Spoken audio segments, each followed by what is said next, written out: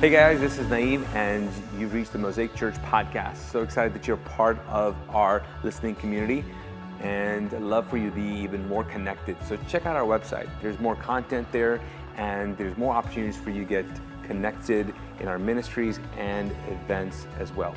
Also, love for you to share this content. If this is blessed to you, I know that God wants to use you to bless other people with it. So share this podcast, if you will.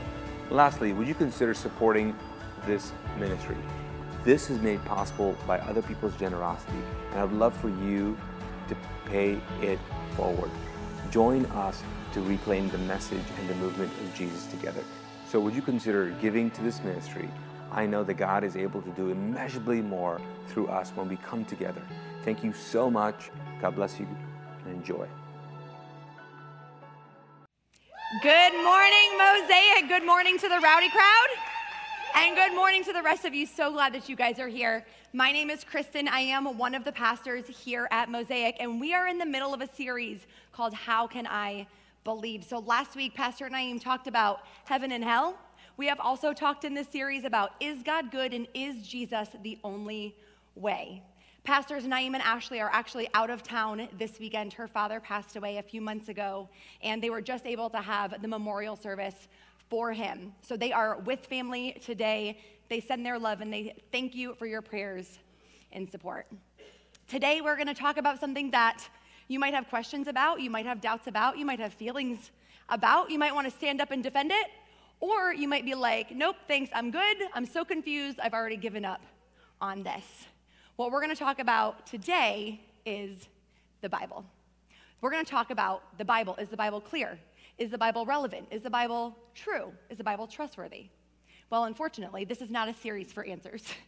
So I'm not going to answer any of those questions for you today, but hopefully by the end of this conversation, you will be able to think and dig in for yourself. You will be able to see the Bible in a new way.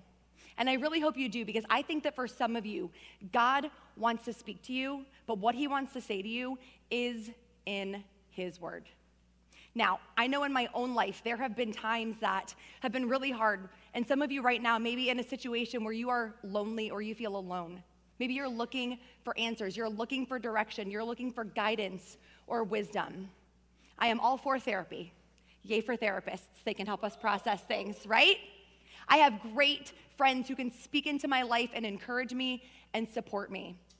But I'm going to tell you what, there have been times in my life where this was the only place I could find any clarity. There is supernatural power in these words. And friends, I think some of you are missing it because you're not in your Bible. There is something that maybe God wants to say to you that no one else can. He wants to say it to you in a way that nothing else can. But could you be missing it because it's here? I have found comfort here. I have processed hard things here. I have faced deep wounds that I wouldn't even talk to my therapist about here, because God showed up and spoke to me here. Now, I want to be clear that it might not always be clear what God is trying to say to us, right? How many of you know that's true? You've read a Bible verse and you're like, well, that wasn't helpful at all. Actually, thank you very much. But if we don't look, then we won't hear anything. Today is going to be a little bit maybe like a seminary class. It might be more of a teaching than a preaching. Somebody once told me that she wished she could listen to me on half speed. So today might be one of those where you need to go back and listen again and slow me down, because basically what I'm going to do today is take the last few years of my own research, my own digging in, my own wrestling with Scripture. And I'm going to try to condense it into 30-ish minutes of like Bible highlights for you. Now, if there is anything that you have questions on, that you want to know more about, please reach out to me. I have all kinds of resources on people that have devoted their lives to better understanding scriptures, books, and podcasts, people that can go deeper and explain it better than we have time for today. But if you only take away one thing today, what I want you to know is this. I want you to stop thinking about your Bible like this. Stop thinking about your Bible like this and start thinking about your Bible like this. The Bible is actually a library. The Bible is a collection of works that were inspired by God, written down by human authors. It is a collection of works, many different genres. There are historical retellings that are accounts of real people that lived in history. There are genealogies that explain how these people were connected across generations. There are books of law that recorded the laws for specific people groups or specific religions at the time. There are wisdom and poetry pieces like Proverbs, Ecclesiastes, Song of Solomon. There are prophetic works that foretold the future. God would give messages to prophets, and then they would prophesy and relay God's message to the people. That's in here too. There are stories that are full of metaphors, analogies, examples, and parallels. And it doesn't mean that they're not true, but they are stories. There are gospels, 4 books that actually recount Jesus' life here on earth. And there are epistles, which are letters written to churches by biblical authors to give them encouragement or correction, maybe instruction on what their next steps are. See, there are expectations and organizing principles for each different type of genre. And if we know what it is, we can use those to help us figure out how to read it. But if we don't know, we can be blind to the most important aspects of what we're reading. If we don't acknowledge what we're reading, we won't know how to read it.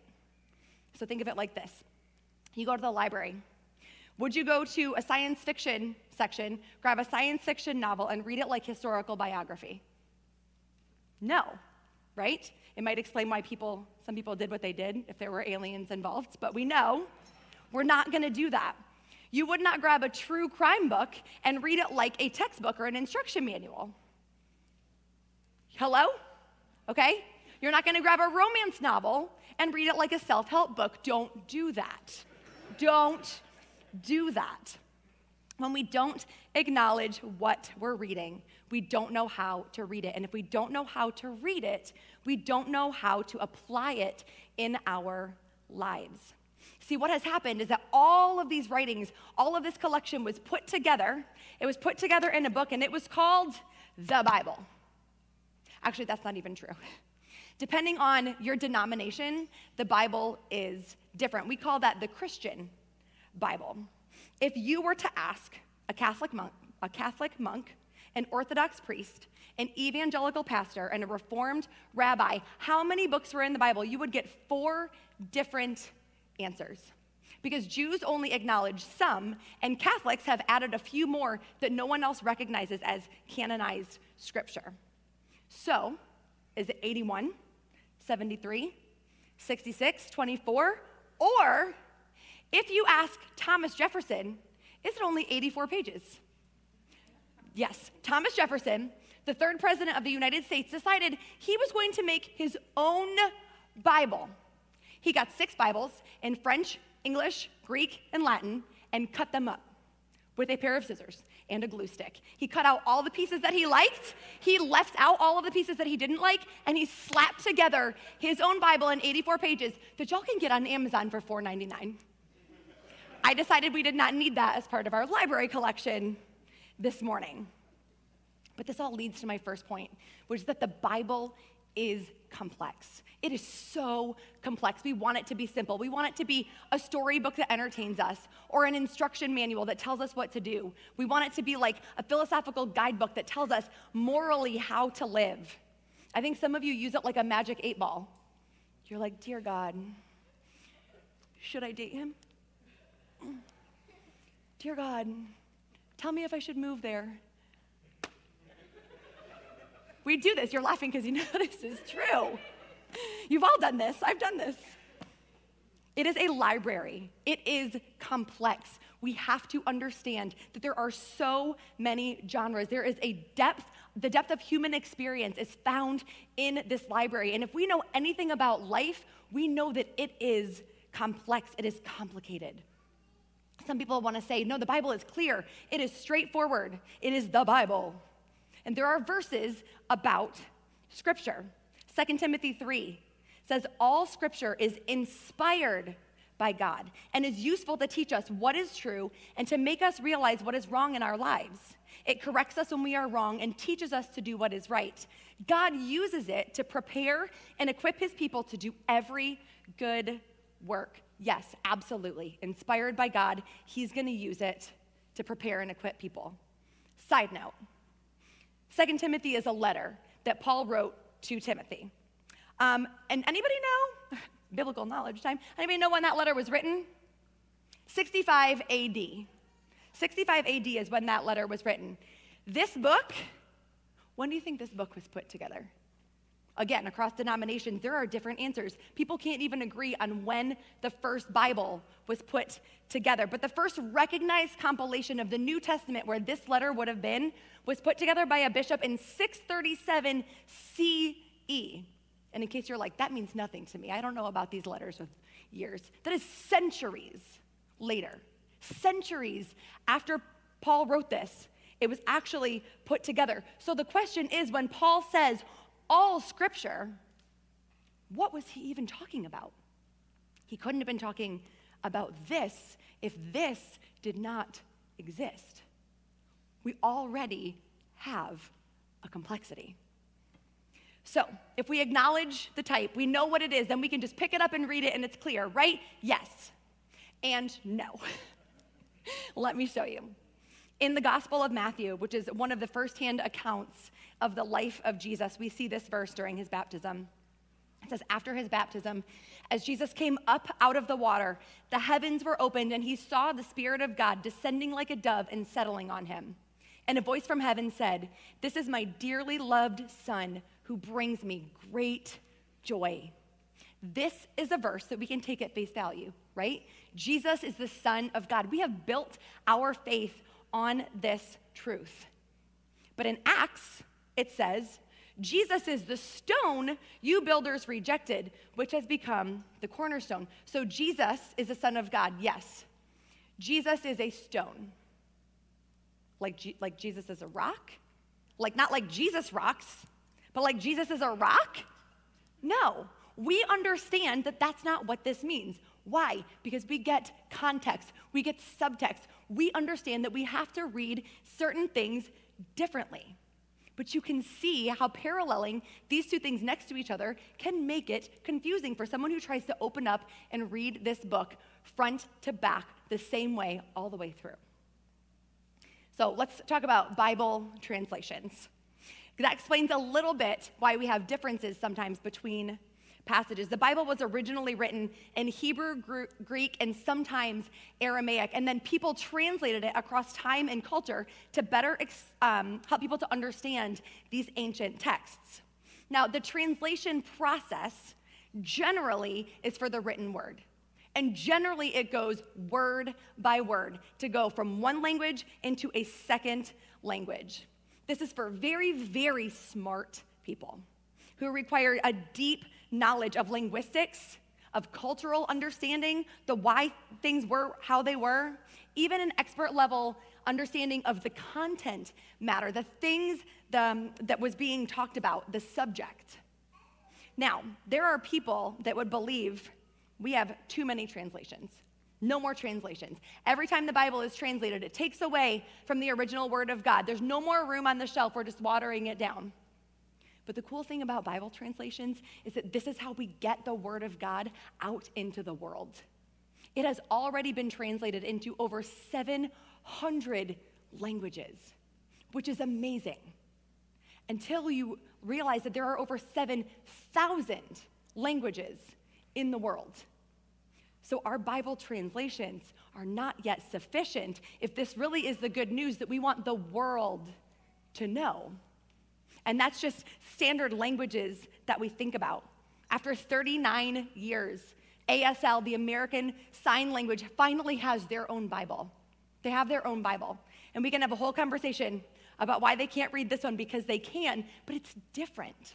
It's different to be able to have body language and facial gestures and all of these things that they rely on for context. And even that Bible is only ASL. There are other dialects of sign language that won't apply when they read that. It is important that we have multiple translations of the Bible.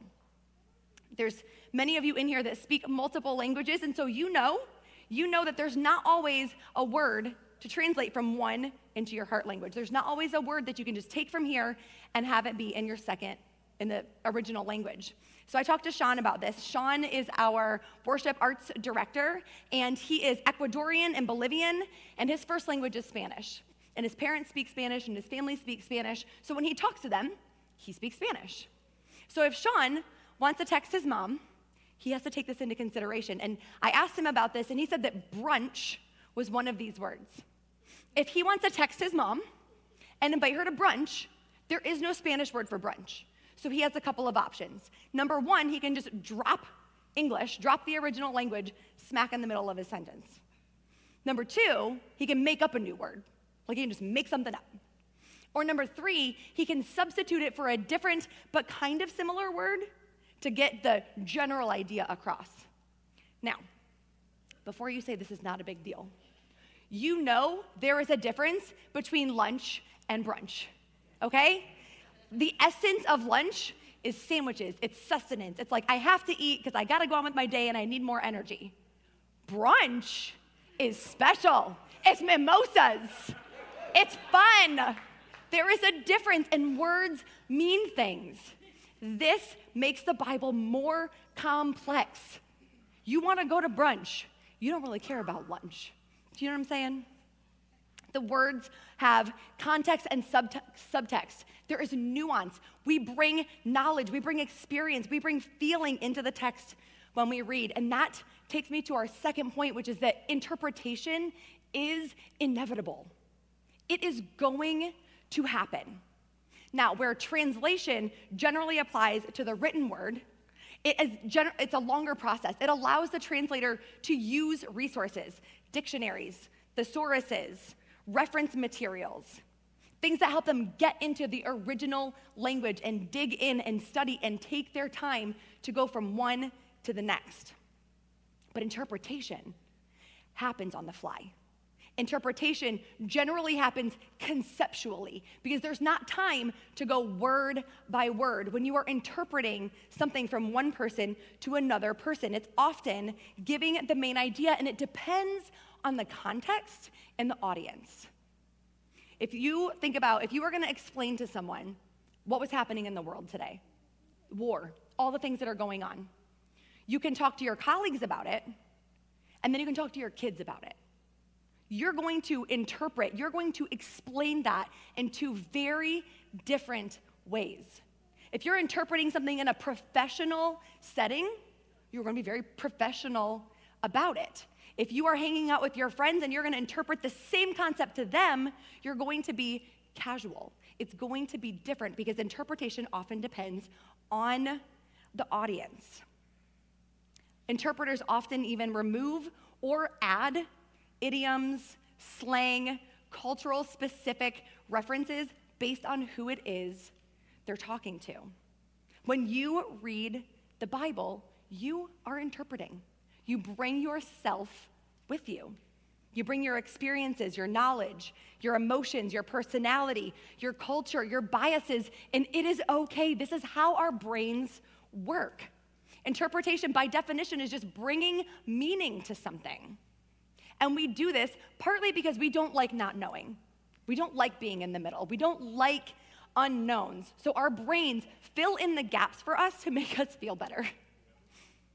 Also, it helps us to have meaning. It helps us to get from point A to point B, to go from here to there.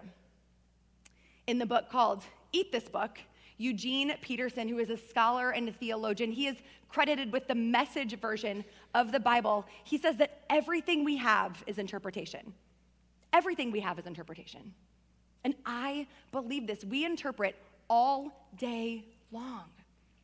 When you're driving down the road and you see a car accident, and you're like, oh, I bet they were texting and driving. Interpretation.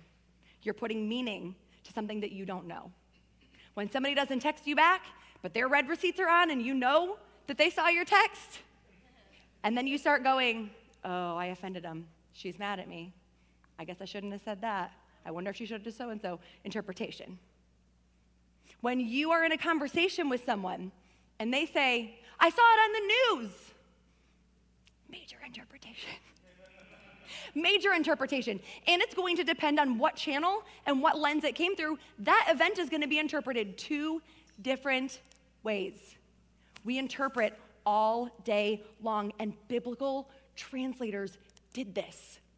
They were human people. They did this too. They brought themselves, their worldview, their time, their place, their philosophy, their language, their male-dominated societies that dictated not only how they behaved, but also how they spoke and how they wrote and what language they used. They brought it all with them.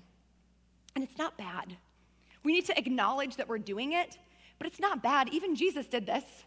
All throughout the Gospels, we see Jesus talking to people. Maybe it's in response to a question someone has asked him, and he will say, "You've heard it said," and then he will reference something that those people know, maybe something from the Torah, maybe something that was passed down orally, but something that they're very aware of. And then what would he say after that? But I say. But I say. So he is saying, here's what you've always heard and thought and believed, but now I'm going to interpret this for you in this moment, in this time, to this audience. And I wonder if just maybe Jesus was modeling for us a way to honor and revere and respect what is true, but also say, hey, you can dig in here. You can ask questions, you can wrestle, and you can find new meaning and see how it applies in the here and now. There's a concept that you may have heard of called turning the gem. And it came from old Jewish rabbis who basically said, this is the way to study Scripture. This is the way to study Scripture. It's a gem.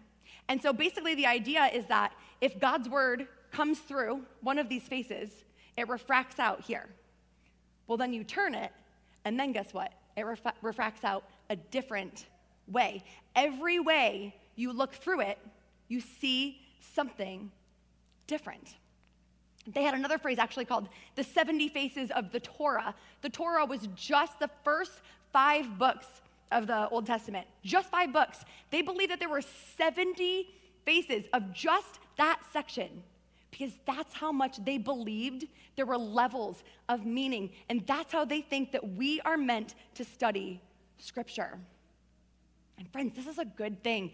This is what makes the Bible different from other religious texts. This is what makes the Bible different. It's why people call it the living Word of God. See, in other religions, translations are forbidden. They're forbidden. In Islam, for a long time, the Quran was only in Arabic. It was forbidden for it to be translated to another language because there was a fear that if they translated it, it would lose its meaning. Their religion was so based on that one context, that sentence structure, the way that it was, because they believed that it was written from heaven. It was like written to Muhammad from heaven, and there was no changing it. There was no room for interpretation or translation or bringing of yourself. The Bible, by the way, has never made that claim. The Bible has never made the claim that it was written by God in heaven and then handed down to us. It was inspired by God to human authors.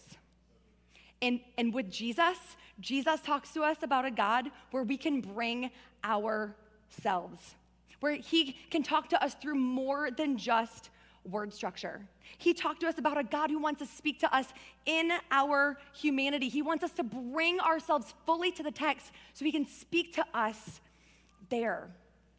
Mark 12:30, Jesus tells us, love the Lord your God with all your heart, all your soul, all your mind, and all your strength. So he is not going to expect you to put all of that aside when it's time to come to Scripture. Bring it with you. It's through these things that he speaks to you. It's through these things that this Scripture and these words become personal. And it's a personal connection between you and God. He says all of these things, your feelings, your thoughts, your curiosity, your personality, this is where the Holy Spirit moves in and can speak to you. Have you ever read a verse? Maybe you've read it 100 times. You've known it for years. And then one day you read it and it moves your soul in a way that never has before. This is what I'm talking about. You can read something one day and get meaning out of it. You can read something the next day, the next year, and it means something different to you. That's how this scripture is different. God speaks through it. Now, interpretation can go wrong. It can go wrong. Where Jews use scripture to start conversation, Christians often use scripture to end it. Think about this. I will say that again. Where Jews use scripture to start conversation, Christians often use scripture to end it. If you have been in a conversation with someone and they say, well, it's in the Bible, or because the Bible says so, okay, well, that's pretty definitive. That sounds like an answer. That leaves no room for additional meaning or curiosity. Also, what it does is it makes the Bible a weapon to divide us instead of a tool to unite us. This was never meant to be a weapon to divide us. It should be uniting all of us in Christ. And let me be clear with the Christians real quick. If you don't consider yourself a believer, you can just chill for just 1 second. But if you consider yourself a Christian, let me tell you this.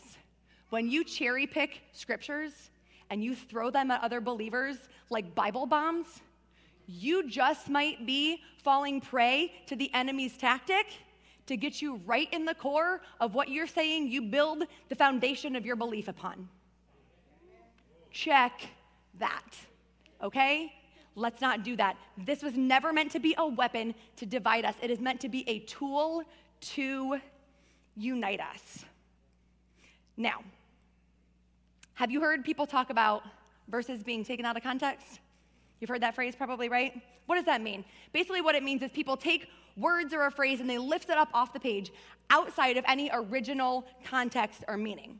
So how do you know if you're doing this? Because we don't want to do this, right? How do you know if it's happening? Well, first ask yourself if you're using the Bible as a tool to unite or a weapon to divide. Ask the Holy Spirit to come in and help you to understand what you need to know in that moment. And then there are some questions that you can ask yourself while you're reading. What type of writing is it? What does it say right before and right after? What was the original language it was written in? Who was it written to and when? What was happening at that time? Culturally, what were the norms, events, or even other religious practices that were happening alongside of Christianity that this could be addressing? And the big one, what am I looking for? What am I looking for when I open this book? Because I'm going to tell you whatever you're looking for, you're going to find it. Confirmation bias applies here too. This is how people can use the same Bible to justify opposing political parties. People can use the same Bible, the same words, the same phrases to justify opposing lifestyles, opposing moral views. It shouldn't make sense that way, but it does. You can bend scripture to mean almost anything that you want it to say, or you can bend it until it breaks. Are you looking through the face of love and freedom, or are you reading it through manipulation and power? Okay, I'm gonna give you an example. And after last service, somebody was like, I cannot believe that's the example that you used. Like, listen, if we're gonna talk about scripture, then I'm gonna talk about some scripture that I'm familiar with. So I'm a female, in case you did not know that. I am also a pastor, a preacher, a teacher.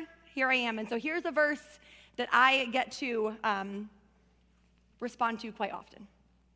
1 Timothy 2, 11 and 12. A woman should learn in quietness and full submission. I do not permit a woman to teach or to assume authority over any man. She must be quiet. Now, a lot of people and a lot of denominations have built systems of ministry, systems of leadership on the interpretation of these verses. Or I would say, rather on the lack of interpretation of these verses, because they were just lifted up off a page and then used as foundation for these systems. So, let's ask some of these questions.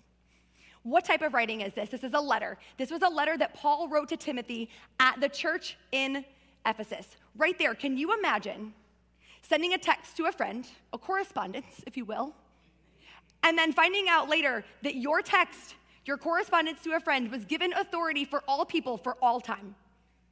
Now, I am not saying that Paul's letters were not inspired, but what I am saying is that if God tells me something, and I know it's going to have that kind of power, I'm gonna be a lot more careful with my words than if I'm just shooting off a text to my bestie, right?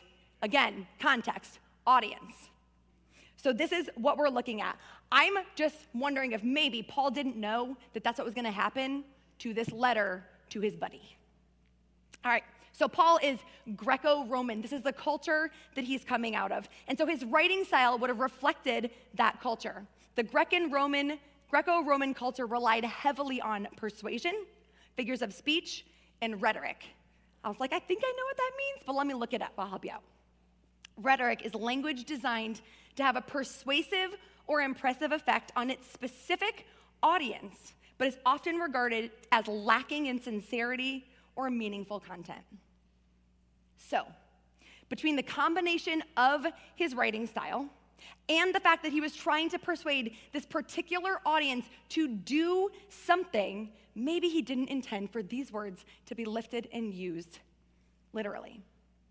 What if we look at the original language? Let's look at the words that Paul actually used. In these verses, Paul says a woman, but right before and right after, he's talking to women and men in the plural. So why the change? Why the change from the plurality to a singular and then back to the plurality again?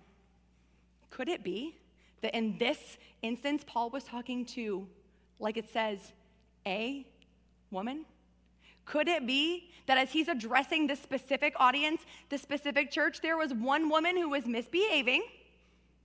Maybe she wasn't doing what she was supposed to do, whatever that was, and he's calling her out in like the most loving way. And he didn't need to name her because everybody knew who she was. You know what I'm saying? You've been in a group, all the person has to say is somebody, and y'all are like, oh, we all know who somebody is. Could be that's what Paul was saying here, subtext, right? Now, the Greek word for learn is mantheneo, which is the same root word that we also get the word disciple from. So when he says this, when he says for women to learn, it's not like, oh, you're so cute, go get some information on that. No, he's talking about learn. Like this is Mary sitting at the feet of Jesus in Luke 10 among the other men who are learning and studying to become rabbis themselves. He's saying these women are learning. If we step back and look at Paul's writing as a collective, as a whole, he wrote most of the Bible. Most of the Bible? I don't know. He wrote a lot of the Bible. He wrote a lot of the Bible. And so if we look at this letter compared to another one, we can get a greater context of his belief and how he lived. So let's do that. Let's look at Romans 16. In this letter, Paul names, just in this chapter, which there were not chapters and verses in the Bible for a real long time, by the way. But just in this chapter, Paul names 26 people, and a third of them are women. You want to hear some? I'm going to tell you anyway. Let's go, verse 1. I commend to you our sister Phoebe, who is a deacon in the church at Centria. Welcome her in the Lord as one who is worthy of honor among God's people. Help her in whatever she needs, for she has been helpful to many, and especially to me. Phoebe is the first person that Paul brings up, the first one, and he calls her a sister. Now, Phoebe carried Paul's letter to this church. What that meant at the time, it was known, it's not spelled out, but it was known if you research, the letter carrier is trusted with the message. And when the letter carrier gets there, they're going to be the ones that answers questions. So Phoebe, when she takes the letter, is going to probably read it and or teach it to the church. Paul calls her worthy of honor, says help her with whatever she needs. She has helped so many people, including myself. It's almost like she was his number two, like she was his sidekick, like she was the one that he trusted more than anybody else to represent him and to take his message if he couldn't be there. Also, Phoebe was a what? a deacon. The Greek word for deacon, diakonos, can also be translated to minister. Deacon, minister, pastor, you call it whatever you want to call it. Phoebe had leadership and authority over this church. Verse 3, give my greetings to Priscilla and Aquila, my co-workers in the ministry of Christ Jesus. In fact, they once risked their lives for me. I am thankful for them, and so are all the Gentile churches. Also give my greetings to the church that meets in their home. Priscilla and Aquila are a married couple, and it sounds like they're church planters, right? They've started a church in their home. So they're going to pastor their people, care for their people, teach their people. Priscilla and Aquila are listed 6 times in Scripture, and every single time they're mentioned within the context of ministry, Priscilla's name is listed first. This was very out of the norm for the time. The man's name was always listed first. So this subtext tells us something.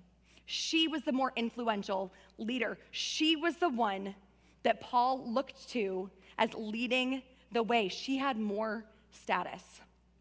Verse 7, greet Andronicus and Junia, my fellow Jews who were in prison with me. They are highly respected among the apostles and became followers of Christ before I did. Junia is one of the most interesting people to me in the entire Bible. Junia held a position so out of the norm that for years in Scripture, her name was translated to Junius. Why? Because that's a male name. Because biblical commentators could not grasp that a female held this position that was really only held by men. She was an apostle. In fact, she was the only female named an apostle in the New Testament. And in case you're like, what's an apostle? Well, Jesus had 12 of them. An apostle. She was like a disciple in this time. She would have had to do some learning and some speaking to have this kind of authority. Verse 12, give my greetings to Tryphena and Tryphosa, the Lord's workers, and to dear Persis, who has worked so hard for the Lord. Tryphena, Tryphosa, Persis. Paul uses the same language to describe their ministry that he uses for his male counterparts. That means something. Verse 13, greet Rufus, whom the Lord picked out to be his very own, and also his dear mother, who has been a mother to me. Rufus's mama, we don't know her name. But you know that if you're going to call someone not related to you family, that implies something. He calls another person's mother his mother. What does that tell us? She must have cared for him, cared about him, engaged with him, helped him to process his ministry, consoled him. It's hard to do any of that silently. We could keep going. Mary, Julia, Nereus' sister. I think I've made the point. Paul acknowledged women. So in one letter, Paul says that women should be silent, but then he goes out of his way to name women in a patriarchal culture that likes to overlook them, or in Junia's case, completely wipe out their existence. Well, what's up with that? What, Paul, what's up with that? Were you in a bad mood? Like, were you having a bad day? Did he change his mind? Or could it be that in these 1 or 2 verses, he was addressing a specific woman? But in general, he uplifted women. Maybe he was bringing his own self to his writing, which again, he thought was an informal correspondence to a friend. The contradictions don't invalidate either of his writings. I just think it's further proof that we have to go back to the library for context. We have to go back to the library. Paul's overall actions, the way he lived his life, and the way he modeled for us to live our lives is not reflected in 1 Timothy being lifted off of the page out of context. It's just not.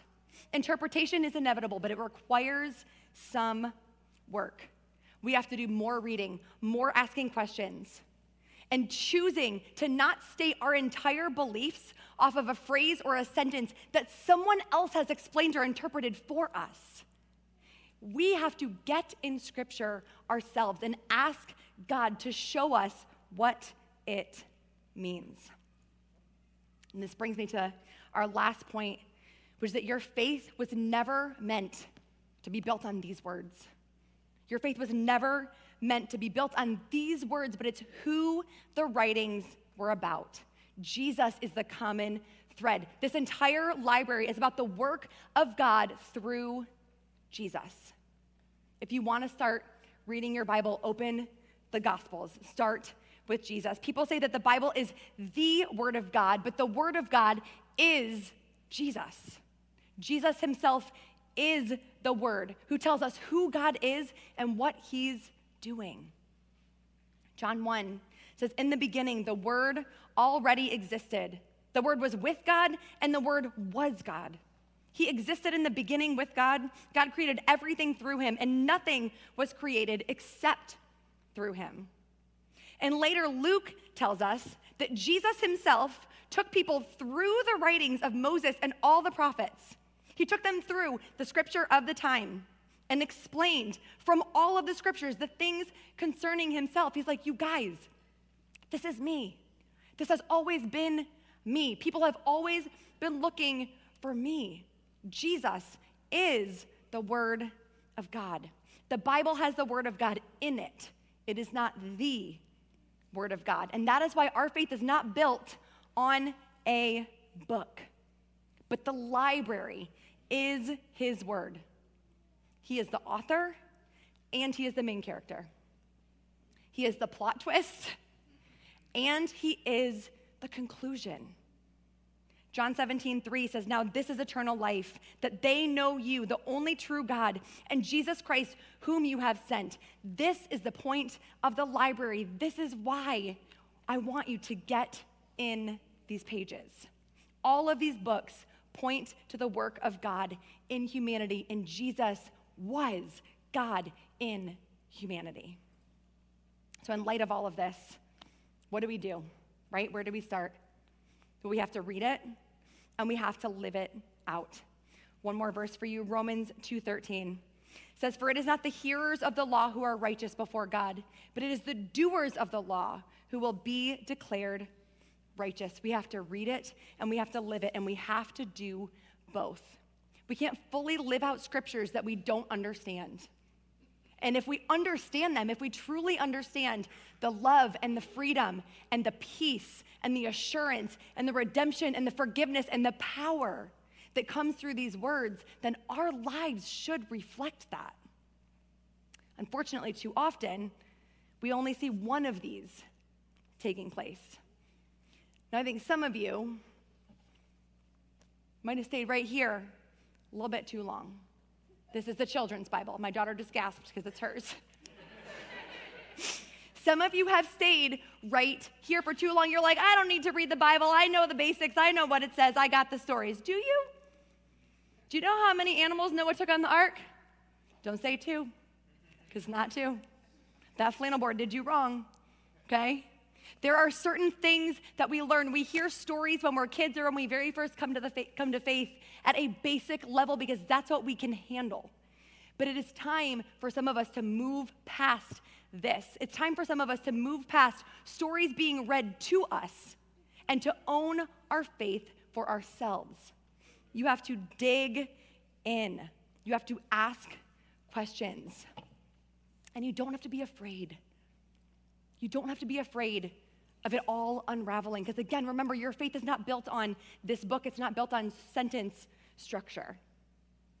In case you've heard otherwise, you can bring your questions and your doubts and your humanity to God, and it does not make him mad. It does not make him upset that you don't know enough things or that you haven't figured it out yet or that you're not good enough or you're not spiritual enough. None of that is true. God just wants you to engage with him. And he wants you to bring your whole humanity and your whole self when you do it. And here at Mosaic, we are also so okay with your questions. We will walk with you. We will talk with you. We will do our best to help you find some clarity, or we will just sit in the library with you until you're ready to go back to the shelf again. But I encourage you to see if it's time to move. And some of you have stayed in the library for too long. You have knowledge, but no application, and it's time for you to get up and to go out. See, you have skimmed stories, and maybe you only know verses out of context. Maybe you don't understand the meaning behind any of them. You might have accidentally even held tightly to the wrong things or argued about things that don't really matter because that's all you knew of Scripture and of the Bible. Let's stop making a mess of the original meanings, all while doing nothing about it. We have to internalize what this says. And friends, reciting Scripture, posting it on your Facebook page, that's not what I mean. That's not living it out. If you live out the concepts that are in this book, you will not have to prove your righteousness by telling people all of the things that you've committed to memory. That is not what it's about. We have to live out what it says. Romans told us it wasn't the believers who changed the world. There are plenty of people that believed in Jesus and believed what he was about that are not listed here. It wasn't the believers who changed the world, it was the doers. It was the church planters. It was the ones who put action behind their faith that went out and lived that life. You are the only Bible that some people will read. What is the message that people are taking away? Are they reading your life and coming away with love and freedom and acceptance and a better understanding of the heart of God?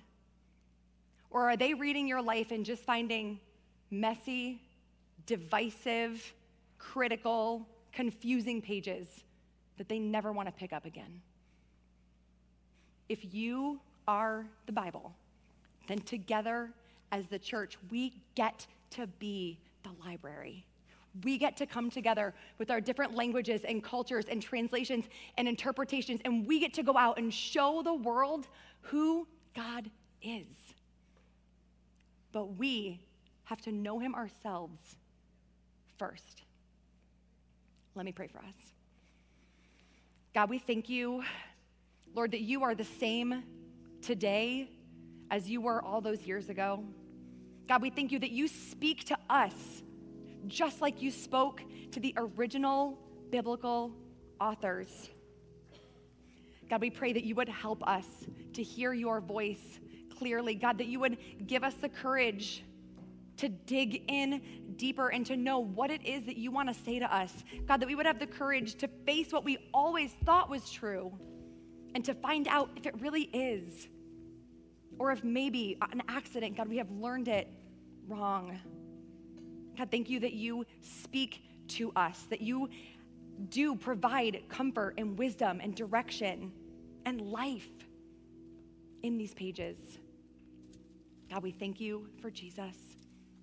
God, that you came down into humanity to accept our humanity and to give us permission to live fully into ours as we connect with you and chase after you. In your name we pray, amen. Thanks for listening to this message from Mosaic Church in Charlotte, North Carolina. For more audio and video content, visit us at mosaicchurch.tv.